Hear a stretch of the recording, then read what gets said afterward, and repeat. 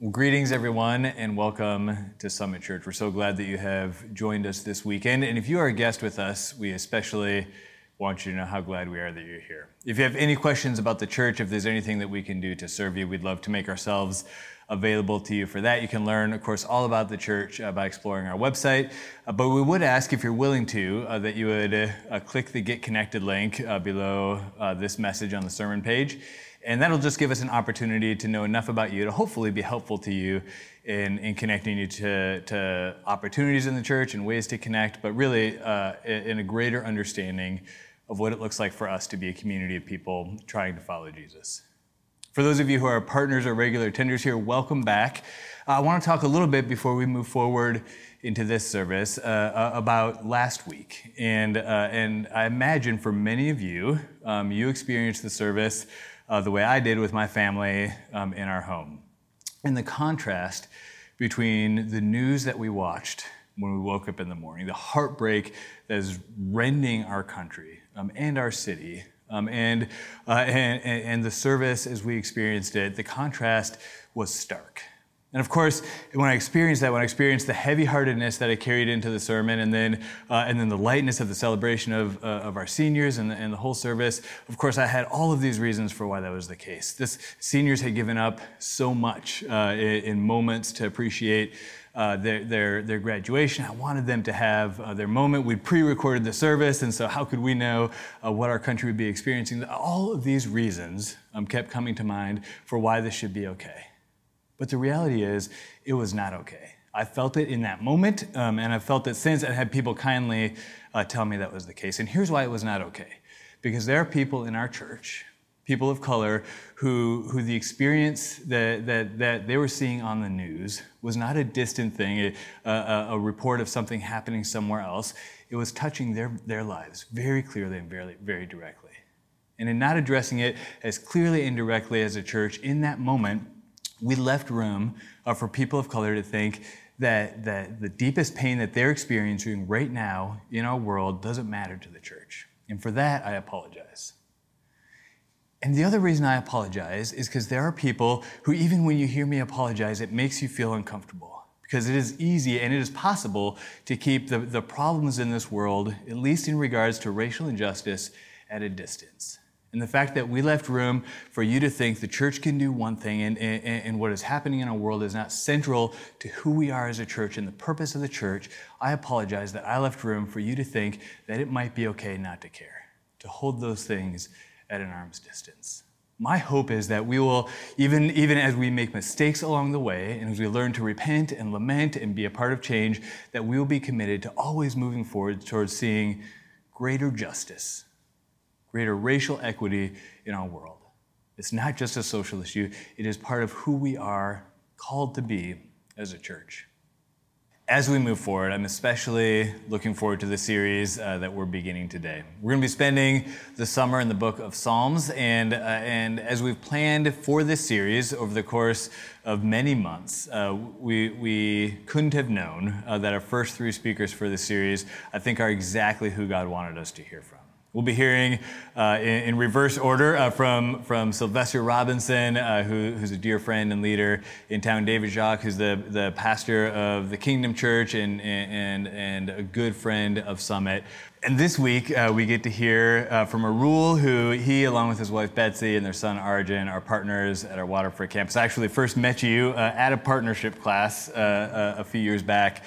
Gary had said, you need to meet Arul. He is an impressive person and a great leader, and is going to do big things. And he's right. And it's been an honor to get to know you. Arul is a leader with InterVarsity Christian Fellowship, which is a ministry that works in colleges and universities, and is intentionally multi-ethnic and diverse ministry. And Arul has been one of those voices, one of those people that I go to for wisdom and counsel, and how we as a church embrace the full ethnicity that is the kingdom of God in the community of the church. Arul, we talked a little bit earlier this week, and I said, I know you're preaching on Psalm 1, but I said I want you to feel permission to speak to this moment in history in whatever way you'd like. So before the pressure of preaching and all of that, I would love to hear from you, just for us, for our Summit family, what is it that you would say is the church's role in moments like this in history, and what is it that we as believers can do to take right and positive action? I think at this moment in time, first, for those of you who are people of color and you're feeling the grief and the anxiety or the uncertainty around this moment, it is good and right for you to take space for yourself, for you to care for yourself, to allow yourself to be in the moment and to be human and to feel what you feel. I think as a church, there's a couple things that comes to mind when I think of addressing this moment, specifically around racial disparities and what God might call us to. I think one of the things I think of is owning and reflecting on our history. So I think about that both for personally, like our family history, how were we raised in regards to ethnicity and race, what were we taught, what were things that our family was silent on, what were things that our family talked about, what were the jokes that were discussed at dining table conversations, to reflect and to own that and to look at it, even though there might be things when we think about race and the way our family viewed race that we don't like, to own that and to own our ethnic story. Whether you're a white person, a black person, you're multiracial, you're an immigrant to this country from another place, those are all parts of who you are and all parts that God cares about. And so it's important to reflect on that and be aware of how you're coming into this moment. But we also own our history collectively as a nation. So my family, we moved here, we immigrated here from India in the 90s, and we came into a story of the history of this country around racism that started with slavery, that had many centuries of that, and that's kind of mutated over time, and it's caused a lot of the racial disparities we see in systems that create inequality for Black people and other people of color. And we have to know that history, and we have to own that history. Because racism and the things that we're seeing happen on the news right now, it's not happening in a vacuum. It's not like, oh, it's just happening and these people are just choosing to do that. We aren't ahistorical people. We come into a context. And unless we understand our own personal and family context and story and the context of the story of our country and their views around these things, we won't ever move forward. We won't ever be able to know the truth and bring that to the Lord. And so that would be the next step after reflecting and owning our history, and this happens over time. It might be a lifetime of reflecting on those things, but we confess and we repent. We do biblical things that God calls us to when we see prejudice and bias in ourselves that was passed down from family, that we didn't even know we had or that we were supporting. We confess that. We repent. We take it to the Lord in prayer. And we do so knowing that the Lord has us in a process. And it's something that we do over the course of our life. Racism will never be healed in a person, just like jealousy or anger. It's something we're constantly confessing and repenting of. And so these are things that we confess and repent. And we do so also in corporate ways. We confess the sins of our church, the sins of our country, the sins of the church in America at large. There are many examples of corporate repentance in the scriptures. And so we enter into those things. I think the last thing I think of in this moment is that we listen and we act. So we listen to the voices of people of color. We listen to organizations that are doing racial justice work right now. What are they calling us to do? They've been in this space thinking about this, reflecting on this. How can I join with what they're doing?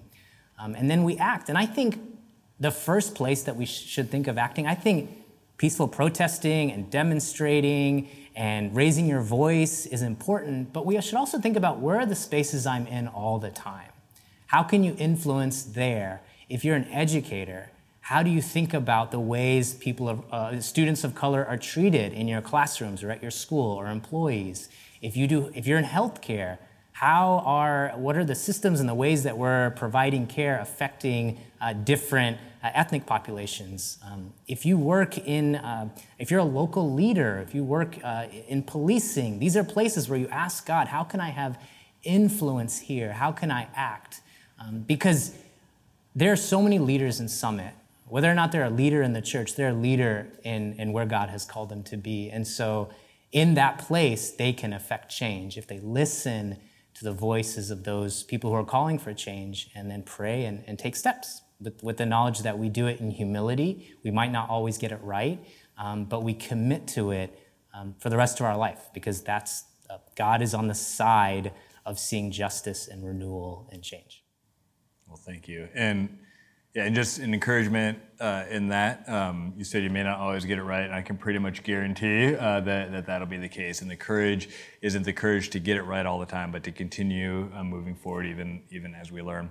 We've posted a list of resources that can help you learn and understand both the racial context of our day and the history that feeds it. And I think we can put a link up below the sermon on the sermon page as well. And we encourage you to explore that library of really helpful resources.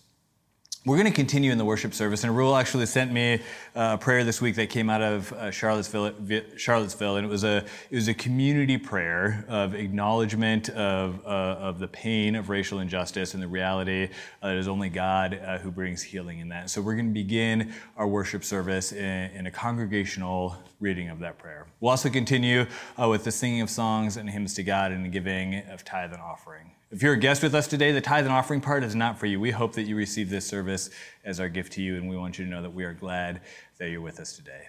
And for those of us who are partners or regular attenders here, you know why we give. We give out of gratitude, obedience, and trust that God can use our resources for his good and eternal purposes. With that in mind, let's continue to worship and worship our God who loves us very much.